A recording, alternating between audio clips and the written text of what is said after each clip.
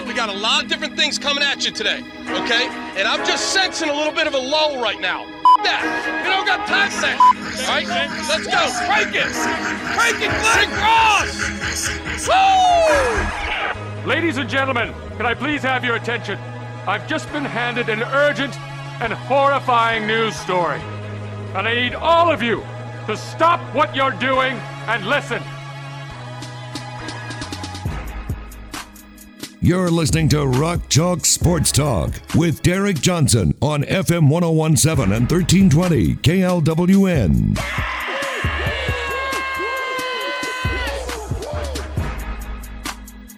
Hey, what's happening? Welcome into another edition of Rock Chalk Sports Talk here on FM 1017 and 1320 KLWN. Derek Johnson in with you solo today on RCST. Adam Dravetta is out this week. Took off early, going to Cancun for Thanksgiving. Well, with that said, I will have John Kirby with me of Jayhawk Slant. He'll join the show coming up in about 35 minutes from right now. The goal for today's show is to just be better than the ESPN Plus broadcast on Saturday. I know that is not setting a high bar at all, but that is the goal for today. KU almost gets a second straight win. I believe it would have been their first time winning back-to-back games since 2008 in the Big 12. And they almost would have done both of them on the road, in fact. I mean, think about that for a second. You go 13 years without winning a Big 12 road game, and then you almost win two in a row back-to-back over Texas and TCU. But in the end, TCU ends up kicking a field goal as time expires to win the game 31-28. And how could you not be even more encouraged where this team is going after a performance like that? You have the win 2 weeks ago, then you have a near loss this week, right? How many times in the past have we seen KU have the near loss and then nothing else happens for a couple weeks? Or they have the win and then nothing else happens for a couple weeks.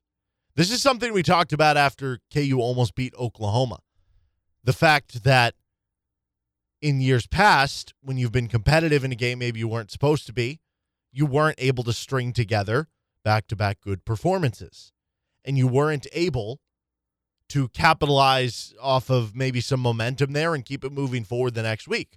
And that happened for KU this year when you almost did beat Oklahoma, and then the very next week you got waxed by Oklahoma State. You were out of it after the first quarter of play. Now, looking back, Oklahoma State honestly might just have like the best defense we've seen in the Big 12 in a decade plus. I don't know, maybe you'd have to go back to like that 2009 Nebraska team. It might be the best defense considering like where offenses have come nowadays. It might be the best defense in Big 12 history. I don't know. I don't want to speak too much about the history of that, but certainly it is one of the better Big 12 defenses we have ever seen. And maybe we should take that more with a grain of salt. But now you have had proof that you can do that. You have been able to build off some momentum of a win and have back-to-back good performances.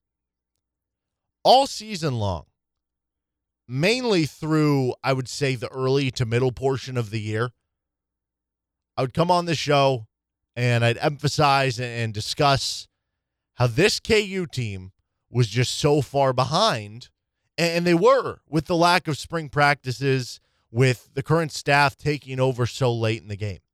It was an excuse we used, an excuse that, I would still use because it's a valid excuse. You don't have coaches that take over that late in the game. And I'm not going to lie, as much as I used it because it was an important note of context to what we were seeing, it's not that I enjoyed doing that. Because it was true and it needed to be brought up. But every time I said it, there was a part of me that was like, I just sound like a broken record right now. And every time I would say it, it almost felt like I could almost hear you, the listener, on certain times roll your eyes and go, here we go again. Yes, we get it. They took over late. You don't have to bring it up every time. But again, it was a very important piece of the puzzle. Very important piece of context. Well, I think what we've seen over these last few weeks is probably more proof of how true that was. Because in theory, every day with this current staff that you have represents a higher percentage of growth or getting to know the scheme than a player in a different one, right? If you were already with your current coaching staff, one day of practice represents your one in whatever, say 100 days of practice. But since this staff has maybe had less practices, let's say it's of 80, 1/80th is going to be a higher percentage of improvement or of getting to know things than 1/100th, right? And so it finally feels like KU is no longer so far behind all these other teams. And I think that's what we've kind of seen over these last couple of weeks. The fruits of their labor are finally starting to show. Because when you have such a highly regarded coaching staff that comes in, you wonder how long it's going to take for some of that to show. And certainly there's more to be had. This can't be the be-all, end-all for you to say, this is the limit, that we can win an occasional game and be competitive. Eventually, it is going to turn toward being, no, you need to be winning more of those games. But where we are in year one, taking this first step, this isn't something we've seen in a decade plus for KU. And the fact that you're finally starting to see the fruits of that labor, of the big coaching staff coming in and affecting things, and early on in the season and midway through the season, we didn't always get to see that. And again, you tie that back in with the idea that you didn't have the spring practices, so that, of course, it was going to be more difficult for this coaching staff to have a big impact on this team with less practices and opportunity to show that improvement. But now that we're later in the season and you've had enough time, which it's funny because you're still technically behind the 8 ball of every other team, because they did have, even though you're here, they're still 2 weeks past you, and they always will be for the rest of this season. But you finally kind of maybe more caught up to where you need to be with the lost time. And I think that is a big part of why we're seeing what we're seeing. And if that is the case, where it's a situation of you're finally starting to have everything clicking with the staff and the players understanding what they need to do in the scheme and what the staff wants from them, that's a really good sign moving forward. Because guess what? Next year, you would think you're going to have all of that familiarity that you kind of have at the end of this season. I mentioned the part about the moral victories. I'm sure some people are to a point. Kwame Lassiter said this in the post game. He said, at the end of the day, we still lost the game, and we're not about moral victories. And I get that, and that is so important from the player standpoint, from the coaching standpoint. They have to emphasize the lack of moral victories and that the victories are in winning the games. But from a media and fan perspective of just watching where this program is going, I think it is okay to have moral victories from where I sit. Lance Leipold isn't responsible for the issues of Les Miles or Charlie Weiss or David Beatty, Turner Gill, and so forth. So when those coaches would have moral victories and they wouldn't stack up to anything else, it almost makes you feel like now, well, you got a moral victory, but we've seen that before. Who cares? You can't judge it on the same line. They're different stories here. And it is your right as a fan to expect more and want to see wins at some point. And I get that. I'm all about that. But I'm telling you right now, this program is starting to turn. It's starting to turn for the better. And through all the moral victories in the past, it hasn't felt like this, has it? Now, maybe you could go back, I don't know, I was 7, 8 years old when Mark Mangino took over and started to get things going at Kansas. So for those of you football fans who have been a part of it through then, maybe you had similar feelings to what's going on right now. I don't know. But I will tell you this. From all my years in, as attending KU, covering KU, being on this show, nothing has felt quite like a turning point for KU football than we've seen right now. And that makes this Saturday's game on Senior Day all the more exciting. That makes headed into the offseason all the more exciting. And, of course, you need to follow it up with another good performance against West Virginia. Because if you go out there on Saturday and you lose 50-0, all this momentum you built, it doesn't go away, but it mitigates. And I don't know how you couldn't be any more pleased with how the end of this season to this point has so far gone for KU with Lance Leipold and the new coaching staff. Now, for the game itself, unfortunately, it wasn't enough. You had a really strong first half. You led 14-7 at halftime, but just a horrible third quarter. Not enough execution in certain areas, right? I mean, how much does that missed field goal come back to bite you now, right? You lose the game on a field goal as time expires. Otherwise, that would have been, TCU wouldn't have been running the clock out late, so they would have been trying to get a touchdown. Maybe they would have. But you just think off the top of your head, well, maybe the game goes to overtime, and then who knows what happens there. We just saw what happened in an overtime game the week before. But between the missed field goal, defense really struggling in the second half, you gave up over 300 rushing yards. The missed tackling continued to be an issue. That was one of KU's worst tackling games when you look at Pro Football Focus, which is saying something because they've had some tough ones this year. I still get bothered by the fact that you have a staff that is so aggressive, which is awesome, how aggressive they have been on fourth downs this year. Yet, despite that, it seems like they run every 2nd and 10, which seems so counterintuitive to being aggressive on fourth downs, to be so non-aggressive on 2nd and 10.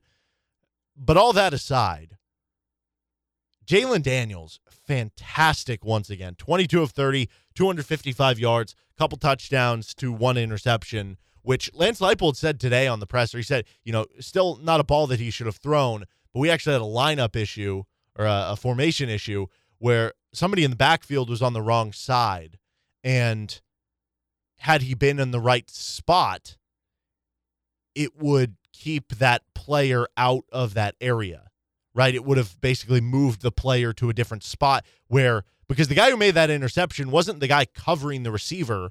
It was another defensive back who was in the area and just undercut it because he read the play well. Well, he shouldn't have even been in that area to make the play. So that important to bring up. And then Jalen Daniels also had the rushing touchdown as well. He was so good. And again, so good in the clutch moments, so good in the big moments.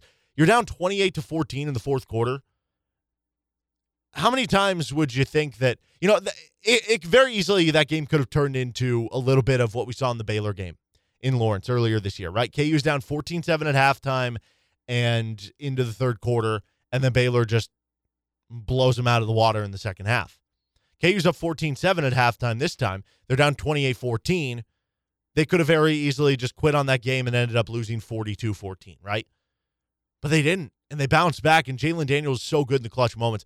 I tweeted this out earlier. Jalen Daniels, his total QBR on ESPN, and yes, it is a small sample size because he's only started 2 games, and he's appeared in a couple others, notably the Kansas State game where he actually got time passing the football. His total QBR, which is out of 100, is 88.5. Out of comparison, the leader in the Big 12 right now for qualified quarterbacks is Jerry Bohannon, the quarterback at Baylor. His total QBR is a 74.3. So Jalen Daniels, again, in a small sample size, has played like the best quarterback in the Big 12 the last 2 weeks. That is how good he has been. Jared Casey, also awesome. Again, 4 catches. He had the touchdown grab that ended up allowing you to tie the game. This is not just going to be a situation of a guy who made one play and that's all that he's going to be remembered for. Certainly the Texas play might end up being the play that we remember the most. This dude's still a redshirt freshman.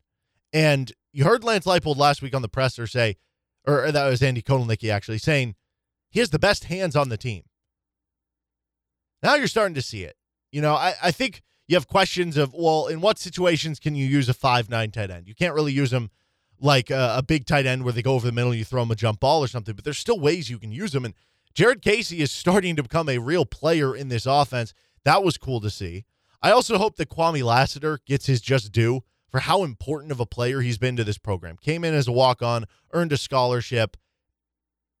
was the leading receiver a season ago. This year, he's been the leading receiver, over 600 receiving yards, over 100 yards in the game against TCU. And it's not just like he has taken there's so many young players on this receiving group for KU. I mentioned in the offseason, 13 of the 16, I think, players in the receiver room for KU were underclassmen. He's been the veteran. He's the lone senior of this receiver group. He's taken guys under his wing. He's just a leader on the team in general, and he's been really good for this team. There's a chance he ends up in the top 10 in both receiving yards and catches based on what he does on Saturday in KU history.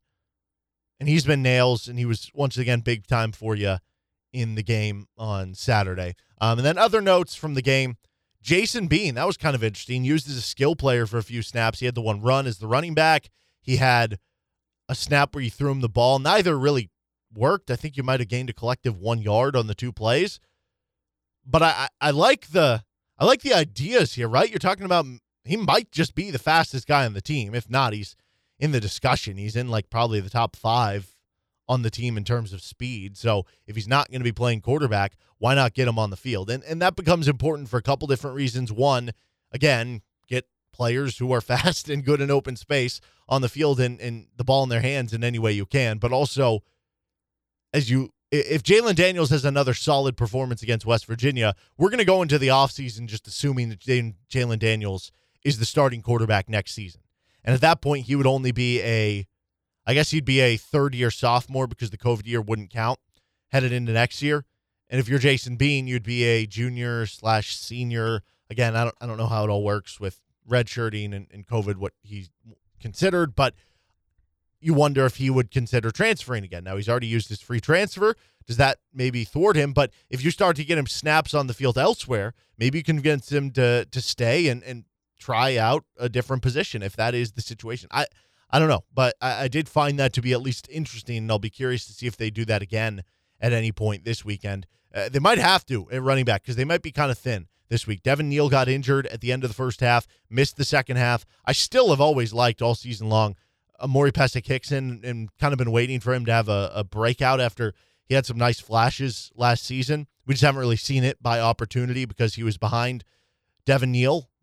You know, deservedly so. Devin Neal is fantastic. Behind Torrey Loughlin, was behind Velton Gardner earlier on in the season when he was injured.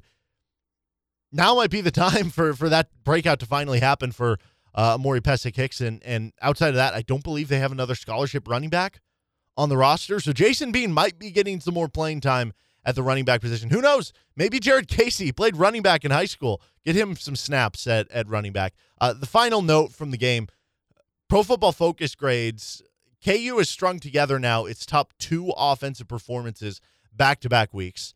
Tackling was, as I mentioned, a huge struggle for KU, but they also had one of their top pass rushing games and coverage games. And I think all things considered, I was actually pleasantly surprised the way the defense played when you just look at it as an overall body of work. The second half was super troublesome for the defense. You know, you give up 24 points. You couldn't really stop them. But I think where I'm at with this year's defense, obviously you hope this gets fixed as soon as next year and in the years to come. But we've seen it all year long with this defense. They've struggled. The least amount of points that they had given up in a game was 35. They did that against Kansas State and against Oklahoma. In both of those games were lower possession games, especially the Oklahoma one.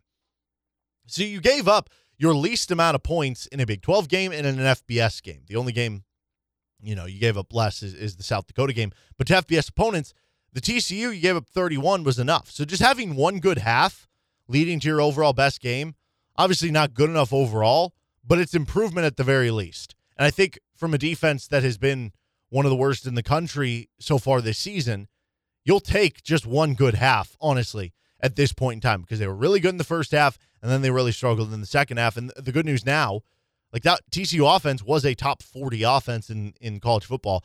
West Virginia's offense is ranked 77th in the country in ESPN SP+. That is by far the lowest in the Big 12. So you come out off your maybe best defensive performance overall because you had your best maybe half of performance outside of the first half against Oklahoma. But again, that was also possession driven. And now you have a good opportunity against West Virginia offense that has been inconsistent as well to try to have a new best performance and kind of send out the seniors in a winning way. But lots of positivity and I think excitement about where this KU football program is moving forward right now. This is Rock Chalk Sports Talk on FM 1017 and 1320 KLWN. Let's hear some press conference audio from Lance Leipold next. Would you like to get involved in sponsoring Rock Chalk Sports Talk or the Best of RCST podcast? How about getting involved in some KU action or local high school sports? You can reach out to us, djohnson@gpmnow.com. That's djohnson@gpmnow.com, and we'll see what we can do to help out your business and get involved here in local sports. Welcome back in Rock Chalk Sports Talk here on FM 1017 and 1320 KLWN. Joined now by John Kirby of Jayhawk Slant and Rivals.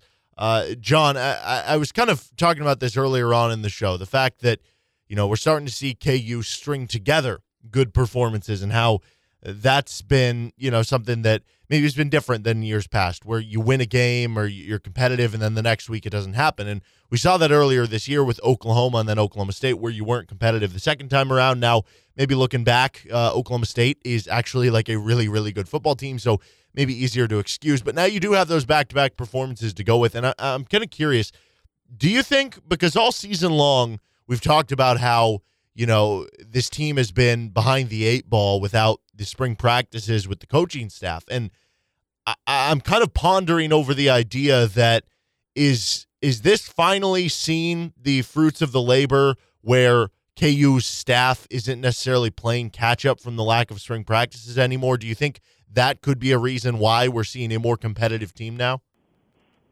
Yeah, Derek, when you take over a program in May, okay, and then when you take it over, the week after they took it over, the players all went home before they reported back to campus in June to start their off-season lifting, and they didn't even get to coach until the first week of August, and then they get them for 4 weeks, and then you're playing. I think right now you are starting to see the effects of a program and a system starting to get in place, okay? And that doesn't happen in 4 weeks, but you're starting to see it.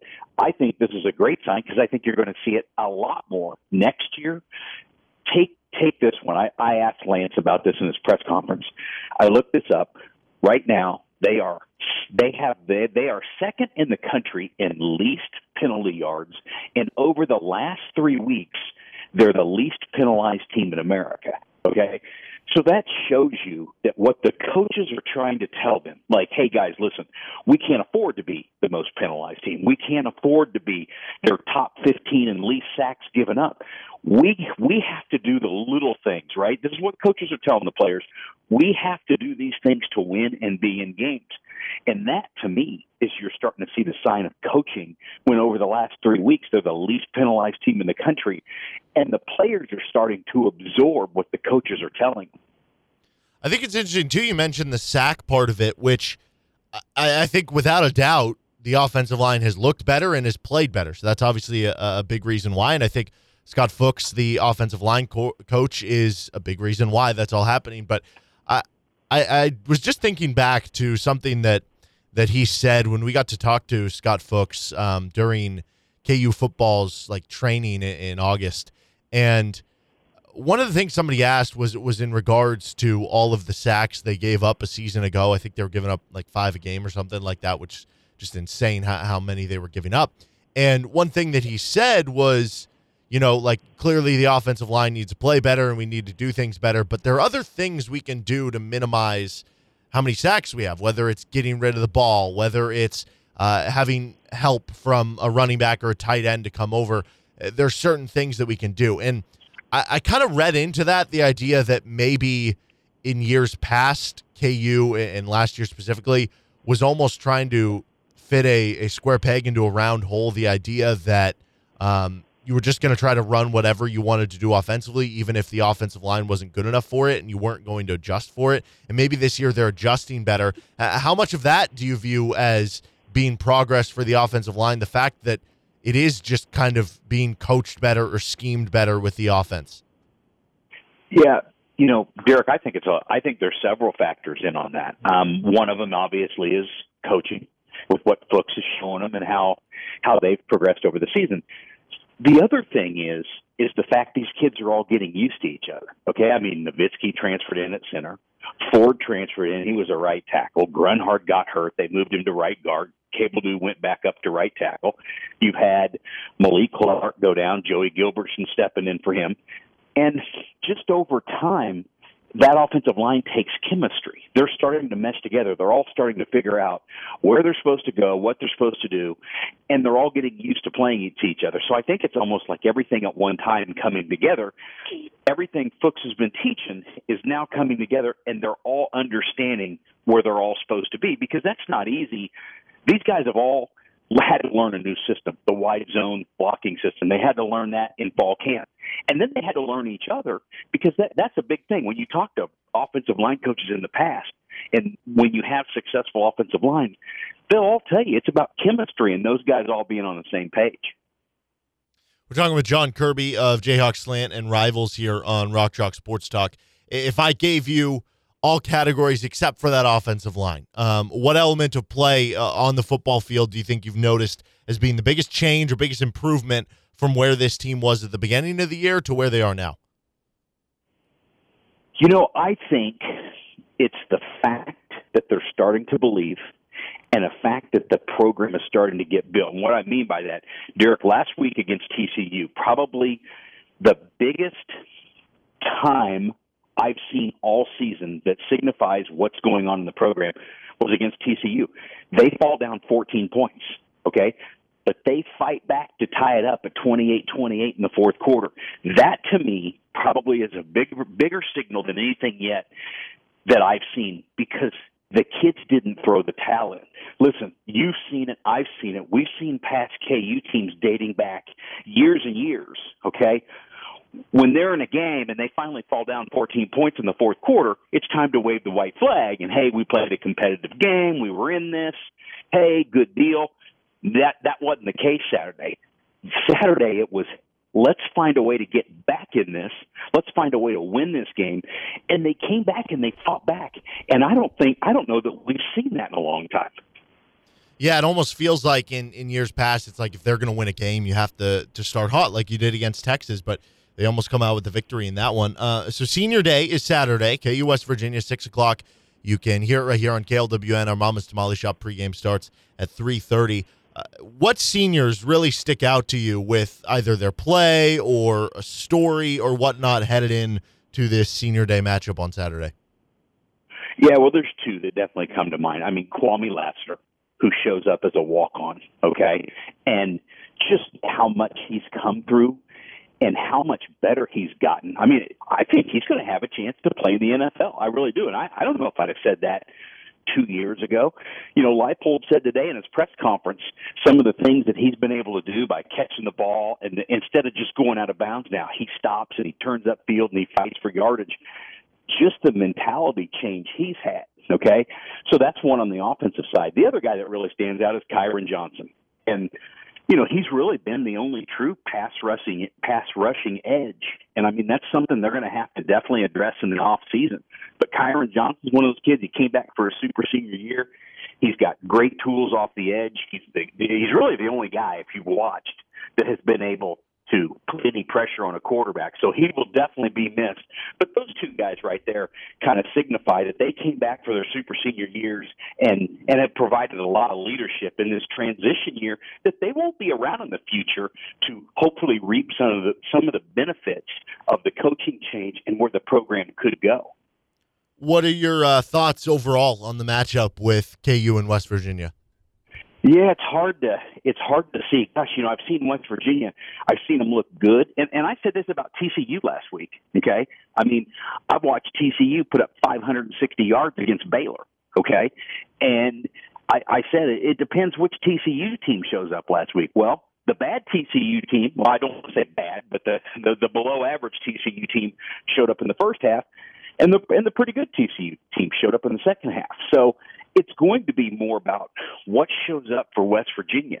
Is it the team that has beaten some good teams and you know, taken teams to the wire? I mean, gosh, I watched them play against Oklahoma earlier in the year, and defensively, they've got some talent, some skill, and some speed. So It's a night game. It's in Lawrence. They do have something to play for. Okay, beating Texas this past Saturday gives them 5 wins. So one more win, and they're going to a bowl. So there's an incentive for them to show up and play well. Hey, Derek, it really comes down to, gosh, you sit here and you say, God, can Kansas just put one more performance together like they've had the last 2 weeks, which I really think they have a chance to. I think the kids are playing hard. I think they've bought into what the coaches are selling. So I think it's got all the makings of a good game. How much from a recruiting aspect do you think successes of guys like Devin Neal, who are from Lawrence, or Jared Casey from Plainville, how much of those guys doing well do you think is going to impact local recruiting here for this year and just kind of moving forward? Oh, I think it can have a big impact. I really do. Hey, listen, throw Joey Gilbertson in there. He's from Wichita, and he came in against Texas, and then he played the whole game the other day against TCU. He's just kind of been waiting in the wings. I thought, he's played well. So there's some Kansas kids they can sell to show what they're doing. I don't know how much it'll help this year in this class. I think a lot of this year's class will be more of a focus maybe on more mature, developed guys, possibly from the portal or from the junior college ranks. And this is a great year to go after junior college players because a lot of them get an extra year of eligibility. But I think it's going to help more in the 2023 class and beyond. And, they've already offered over 175 players in the 2023 class. So that's going to be a big high school base for that. And I think that's where you're going to see them start to sell the kids for next year's class. Hey, look what we started to do. Look what we built. You can be part of this. That's what Mangino did. I remember talking to recruits in 2003 and 2004 who were starting to say, hey, I see what's going on in Lawrence. Daryl Stuckey and Jake Sharps and Kerry Myers and some of those guys. Hey, I see what's going on in there. I want to be a part of it. So they've got to take that momentum and show the progress that they've had toward the end of the season here and sell it with that 2023 class and beyond. We're talking with John Kirby here of Jayhawk Slant and Rivals for a few more minutes. I know we've talked in the past about KU using the transfer portal this offseason to shore up some spots. With the early signing period, I know that's coming up in December. Is that something with the transfer portal that you think we're going to start seeing lots of coming up soon, or is the transfer portal stuff more something we're going to probably not see till later on, maybe in the spring? Well, Derek, I think you're going to see a couple things. I think you'll see it early, okay? But I don't know if you're going to see a lot of confirmations out there of commitments and things, and I'm going to tell you why. With the transfer portal, it's different than anything else because those players are not bound to the school, okay? So let's just say we'll just say player A. Kansas brings him in for an official visit in the middle of December, and he says, hey, I want to be a Jayhawk. And he tells the staff he commits, okay? And then he goes back home. His Christmas break comes and goes, and he's supposed to be on campus January 20th, all right? Let's say January 10th, some school, good program, close to his home, decides, hey, we need a guy at his position. So they call this guy, and they say, we've got a scholarship for you. He can change his mind at any time until he gets on campus and goes to a class. So I think, it's going to be one of these cat and mouse games with the portal all the way through January. And then, like you said, then I think you're going to have another round that comes in the spring because you're going to see some players go, God, I don't know if I'm going to win a starting job, or, I want to go somewhere else. And I think you're going to see another round of portal fire up after spring football. But for the time being, the players that are in the portal now that want to be somewhere in January and enroll somewhere, there's going to be a lot of action going on behind the scenes. But I don't know that we'll have a clear idea on guys that are going to go to Kansas until sometime in, probably mid to late January. Is there anything else on kind of the recruiting front, whether it's players, commitments, visits, anything else with signing day coming up that we should be keeping an eye on for KU? Yeah, there's I talked to Deshaun Singleton, who's a defensive back at Hutchinson Community College. He had an interception yesterday. They won the KJCCC Division Championship, Conference Championship. There's also a defensive end who I think, if they could get him, would be that type of pass rush replacement for Kyron Johnson. His name is Nadeem Tucker. So there's a couple guys who will visit this weekend. And I expect Derek, I expect the initial signing class in December to be fairly small. I think it's to be a small group of high school players who are committed. Maybe one or two surprise high school players come here over the next 4 weeks. I don't know it. And then maybe a small amount of junior college players. And I think that's going to kind of make up your early signing class. He is John Kirby. You can check out all his work with Jayhawk Slant, Rivals.com. John, thank you so much for the time as always, man, and looking forward to seeing what KU does this Saturday against West Virginia. All right, Derek, thanks for having me. All right, that was John Kirby of Jayhawk Slant Rivals joining us here on Rock Chalk Sports Talk. I'm Derek Johnson.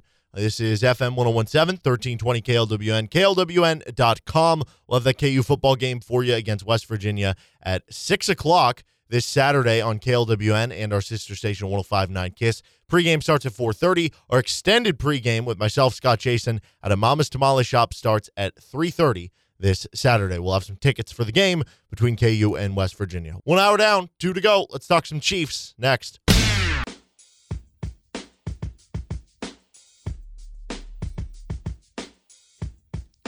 Four o'clock hour. This is Rock Chalk Sports Talk. I'm Derek Johnson on FM 1017 and 1320 KLWN. One of the best things about the week of Thanksgiving, we just have sports on all the time. I've got the Maui Invitational, which weirdly enough is being played in Las Vegas on the TV. Houston is just dominating Butler right now. You're gonna have plenty of college basketball. I always call them preseason tournaments, but that's not the right term because it's not preseason, but before the conference, I guess pre-conference play tournaments going on. You have a big week in college football, NFL still ongoing. It's just a wonderful week for, watching a bunch of sports and eating a bunch of food and not having to get on your diet till, after the week or when the year ends. It's wonderful, isn't it? KU, by the way, the schedule for this week is going to be kind of weird. Obviously, you'll be able to hear all the games here on KLWN. We have Hawk Talk tomorrow night with Lance Leipold. I don't believe there is a Bill Self men's Hawk Talk.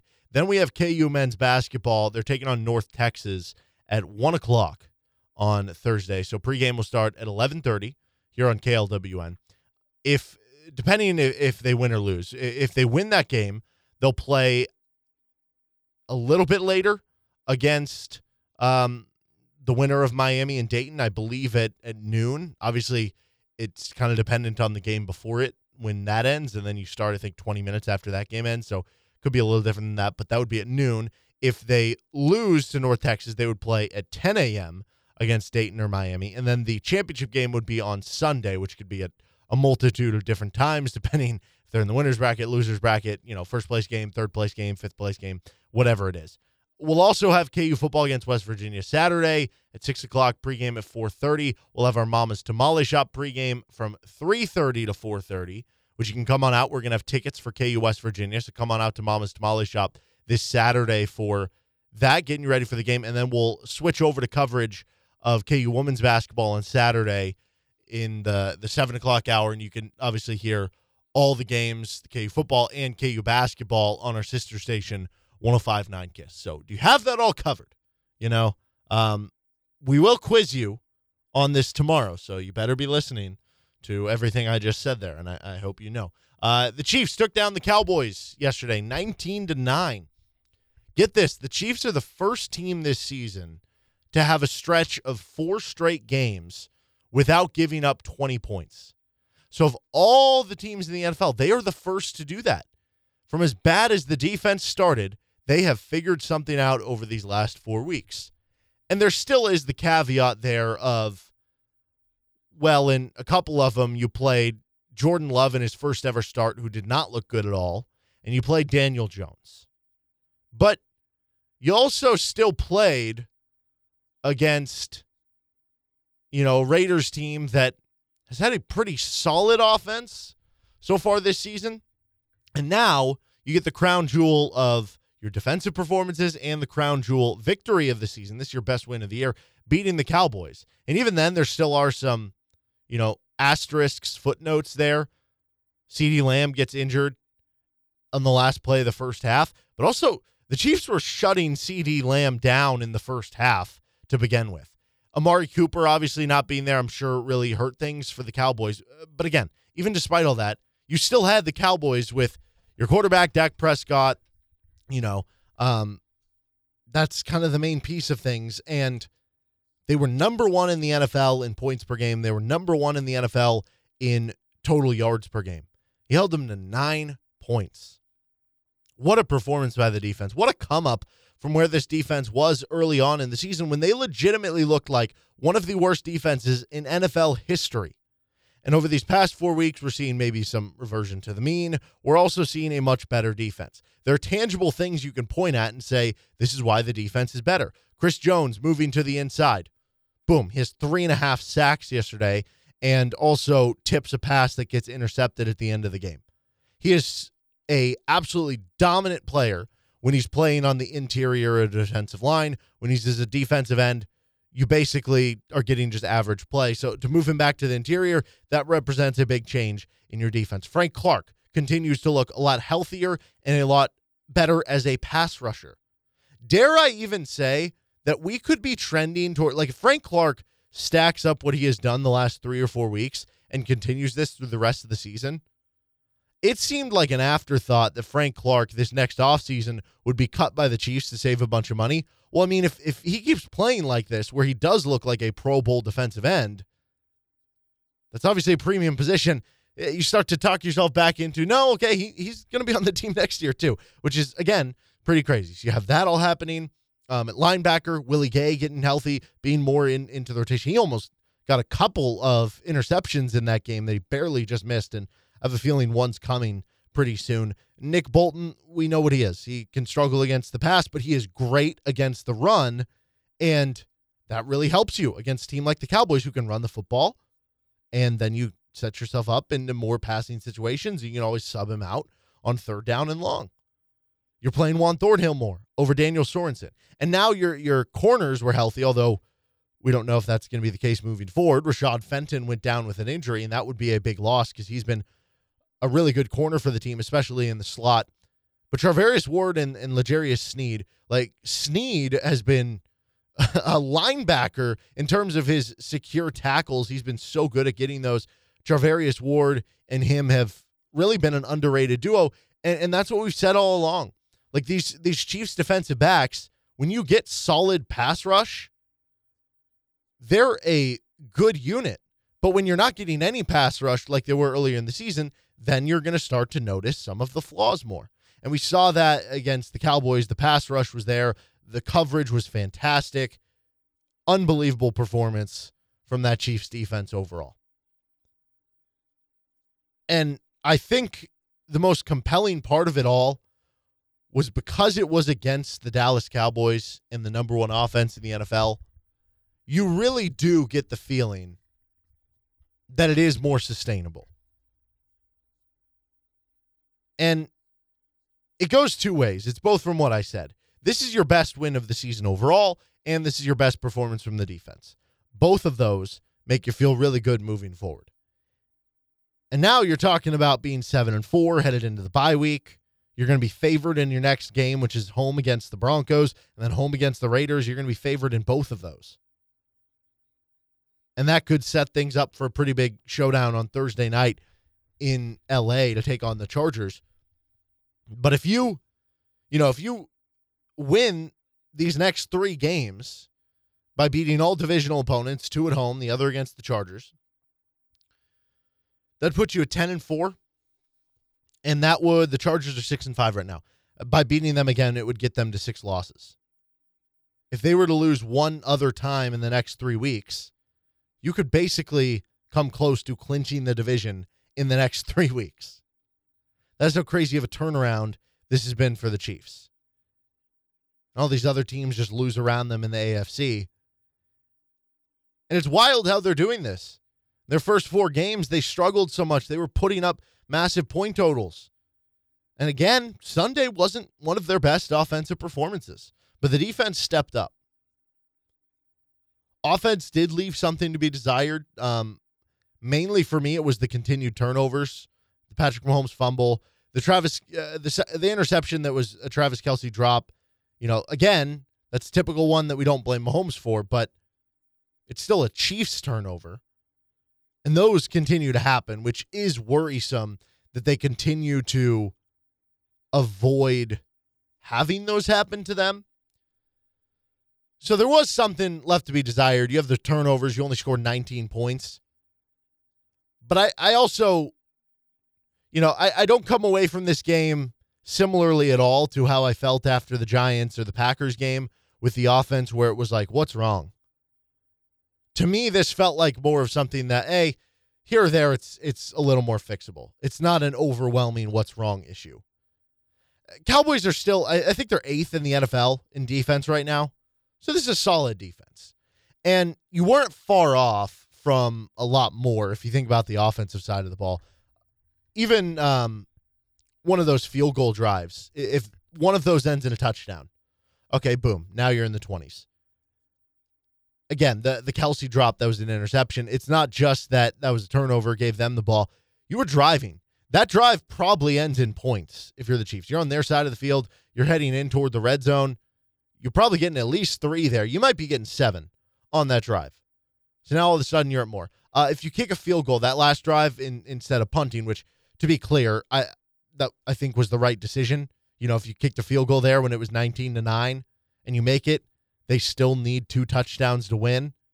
Whereas if you miss the field goal, they get great field position. So if you punt it, they still need 2 touchdowns to win. Just pin them deep and make them go further. I thought that was the right decision and cool little play to have Butker do the pooch punt. But just in speaking in terms of the offense, that I'm not overly concerned here, like I was a couple weeks ago with some bad performances. If you kick the field goal there, you're in the 20s. So again, there are very easy ways to go through this and say, okay, well, if they kick a field goal at the end, they're at 22. If they score a touchdown instead of getting a field goal on one of those other field goal drives, maybe you go for it on the 4th and 3, a couple drives to 4 instead of kicking a field goal, then maybe all of a sudden now instead of 22 points, you're at, 25, 26 points. And then the Travis Kelce interception doesn't happen. He holds on to the football. Then you're getting another field goal or touchdown. All of a sudden, you're at 29 or 33 points. It's worrisome that you have similar issues with the turnovers and things that continue to plague you, I guess. But it feels a little more correctable that it was small mistakes that I'm not expecting to continue. Because Micah Parsons was on one yesterday. That dude is an absolute stud that they got in the first round of the draft. Clearly going to end up being the defensive rookie of the year. Sometimes that just happens with another player kind of taking over. But we saw all the things that you would hope to see for the Chiefs offense to be successful against the kind of, too high safety, too shell kind of concept that has been giving them issues. We saw patience from Patrick Mahomes. He continued to take the check down. He continued to take the short routes or throw it out into the flats and let somebody make a move. We saw Clyde Edwards-Helaire come back and return, and I thought he looked really good. He was squeezing between, tight holes on the offensive line. He was reading the right hole. He was making guys miss in kind of tight windows. I thought Clyde Edwards-Helaire played really well in that return. So you combine that with Mahomes being patient. The classic Andy Reid plays worked, right? You think about the Travis Kelce touchdown run on that unique formation. That was the Andy Reid gadget play. You think about this one's not really an Andy Reid gadget play, but just trick play in general. The little reverse play to Tyreek Hill gets him like 30, 35 yards on the first drive. So you had your little classic Andy Reid trick plays or gadget plays working. Travis Kelce and Tyreek Hill were both plenty involved in the offense. Neither one was just completely shut out. Both had over 70 yards receiving. Mecole Hardman was limited to just 12 snaps, which I think is a good thing for the offense. I mean, that's a lot of positives that you can point to for just what happened for a game where you do feel like there was something to be desired left over and that there were opportunities for you to get more points. But considering all those things that went well and that a lot of those things feel like they were so close to you going the other way with an offense that in the past has worked very well and just as soon as last week seemed to have figured things out, I still feel confident in the offense moving forward, and I don't feel any worse about the offense after that game, but you do feel a lot better about the defense and the state overall of the team after beating the Cowboys 19-9. Long term, you do need to get the offense going because it was a little frustrating. You just couldn't put the game away. It felt like you had so many opportunities to kind of step on their throat and go up maybe 26-9, make it a 3-score game, and really put the nail in the coffin. Again, you still had the 2 turnovers. You still just had 19 points. But the fact that you got a win in general against Dallas is what overcomes, honestly, more than anything there, besides those, notes about the Chiefs, about Clyde playing well, or Mahomes continuing to be patient, or the Andy Reid trick plays that we come to love when it's actually working out in that game. Because this isn't the win against the Giants with Daniel Jones or a win over Jordan Love in his first start. You're not only supposed to win, but the expectation going into those games that you're supposed to dominate, and they didn't. In this game, you came into it knowing any win was going to be great because the Cowboys are a real threat to winning the NFC. That is a very good football team. That is a real Super Bowl contender. So, yes, certainly things to fix for the Chiefs. But, again, take a step back. You're now 7-4, headed into a bye week. You just went 3-0 in a stretch we said coming into it when the Chiefs were sitting at 4-4. We said if you go 2-1, you're going to be feeling better about this team because you're going to be 6-5. You're going to have maybe a few easier games coming up after that. 2-1, I'll take it. If you go 1-2, that still might be manageable in the next 3 games to make a wild card. You just can't go 0-3. But if you go 3-0, boy, are we going to be having some fun conversations about this team. And boy, are we going to feel like they've figured things out. And I'm here today to tell you they did go 3-0. And boy, did it feel like they have figured some things out. You're in first of the division. The AFC around you is crumbling team by team. The Bills continue to struggle. The Titans have now lost to the Jets and the Texans. Kansas City Chiefs. People keep asking if I'm back, and I haven't really had an answer. But now, yeah, I'm thinking I'm back. They're John Wick. I'm thinking they're back. This is Rock Chalk Sports Talk on FM 101.7 and 1320 KLWN. Depend on it.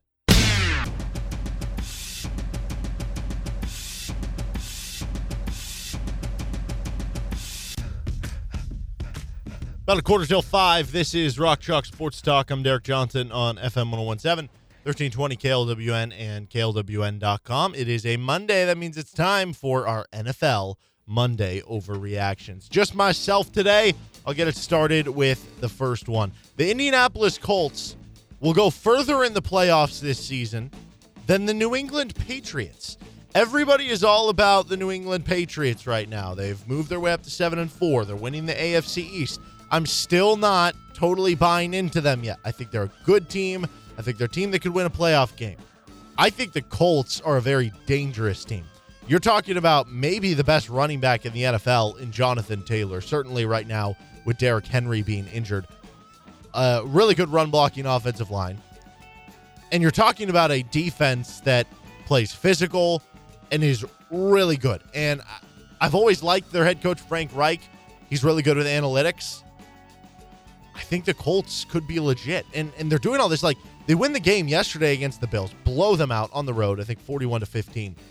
Carson Wentz had like 110 passing yards on 20 attempts in that game. Now, I am very much not a really Carson Wentz believer, but if you did that with Carson Wentz playing like that, I still think Carson Wentz is better than that. I think the Colts are going to go further than the Patriots in the playoffs. This is a team I would not want to be playing. They're dangerous right now. I still think the Titans end up winning that division. They have the sweep over the Colts, so the Colts would have to finish a game better than the Titans. They're still 2 games behind them, which basically means they're 3 games behind without the tiebreaker. And you look at the Titans, the rest of their schedule, it's pretty hard to find them collapsing that much. But it wouldn't surprise me if the Titans end up being out as soon as the playoffs start. If, the Patriots are playing either the Ravens, the Chiefs, the Bills, down the list, they're not going to have the quarterback advantage in the playoffs, which when they went on all these runs with Tom Brady, they did have the quarterback advantage in addition to the coaching advantage and maybe a better defense and all these things. Mac Jones is a good rookie quarterback, but that's what he is. He's a good rookie quarterback. As far as once you compare him to the pantheon around the NFL, he's not a top 10 quarterback right now. So I think the Colts have kind of an interesting recipe. They've figured some things out. And now, like that game where they blew the, 2-score lead in the fourth quarter against the Ravens. If they hold on and don't blow that game and they beat the Ravens, what are we talking about here? Because now they'd be 7-4. I think they've already won like 4 or 5 in a row. And they had a couple early losses, too, that were close. They could very easily be a lot different. Colts, I think, are a team that's pretty legit. All right, my second NFL Monday overreaction. The Tennessee Titans trading for Julio Jones was one of the worst offseason moves in the NFL this season. They gave up a second-round pick this year, plus they gave up a 4th and a 6th the year after for a receiver who has, so far this season, again, the Titans have played 11 games. Julio Jones has caught 21 passes. Now, he hasn't played in all of those. He played in 6 of them. But that's part of it, too. What's the saying? Best ability is availability. He's been both hurt and ineffective in the lineup. And even if you did figure he could play all 17 games, which I don't think that'd be fair to assume that, but even if you just prorated out his stats to play all 17 games, he still wouldn't be on pace for 1,000 yards.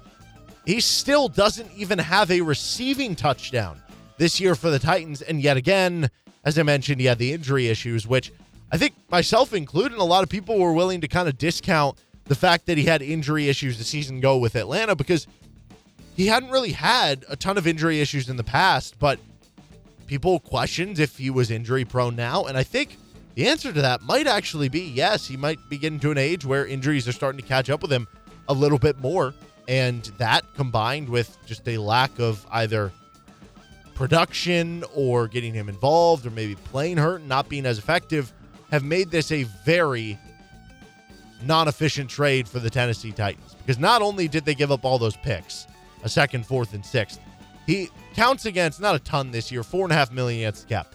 But each of the next 2 seasons, he will count for over $14 million against the cap, and right now he is not even giving you receiver number 2 value for the Tennessee Titans. Okay, my third NFL Monday overreaction. Colt McCoy is better than at least 10 NFL starting quarterbacks. Colt McCoy has led the Arizona Cardinals to 2 wins here.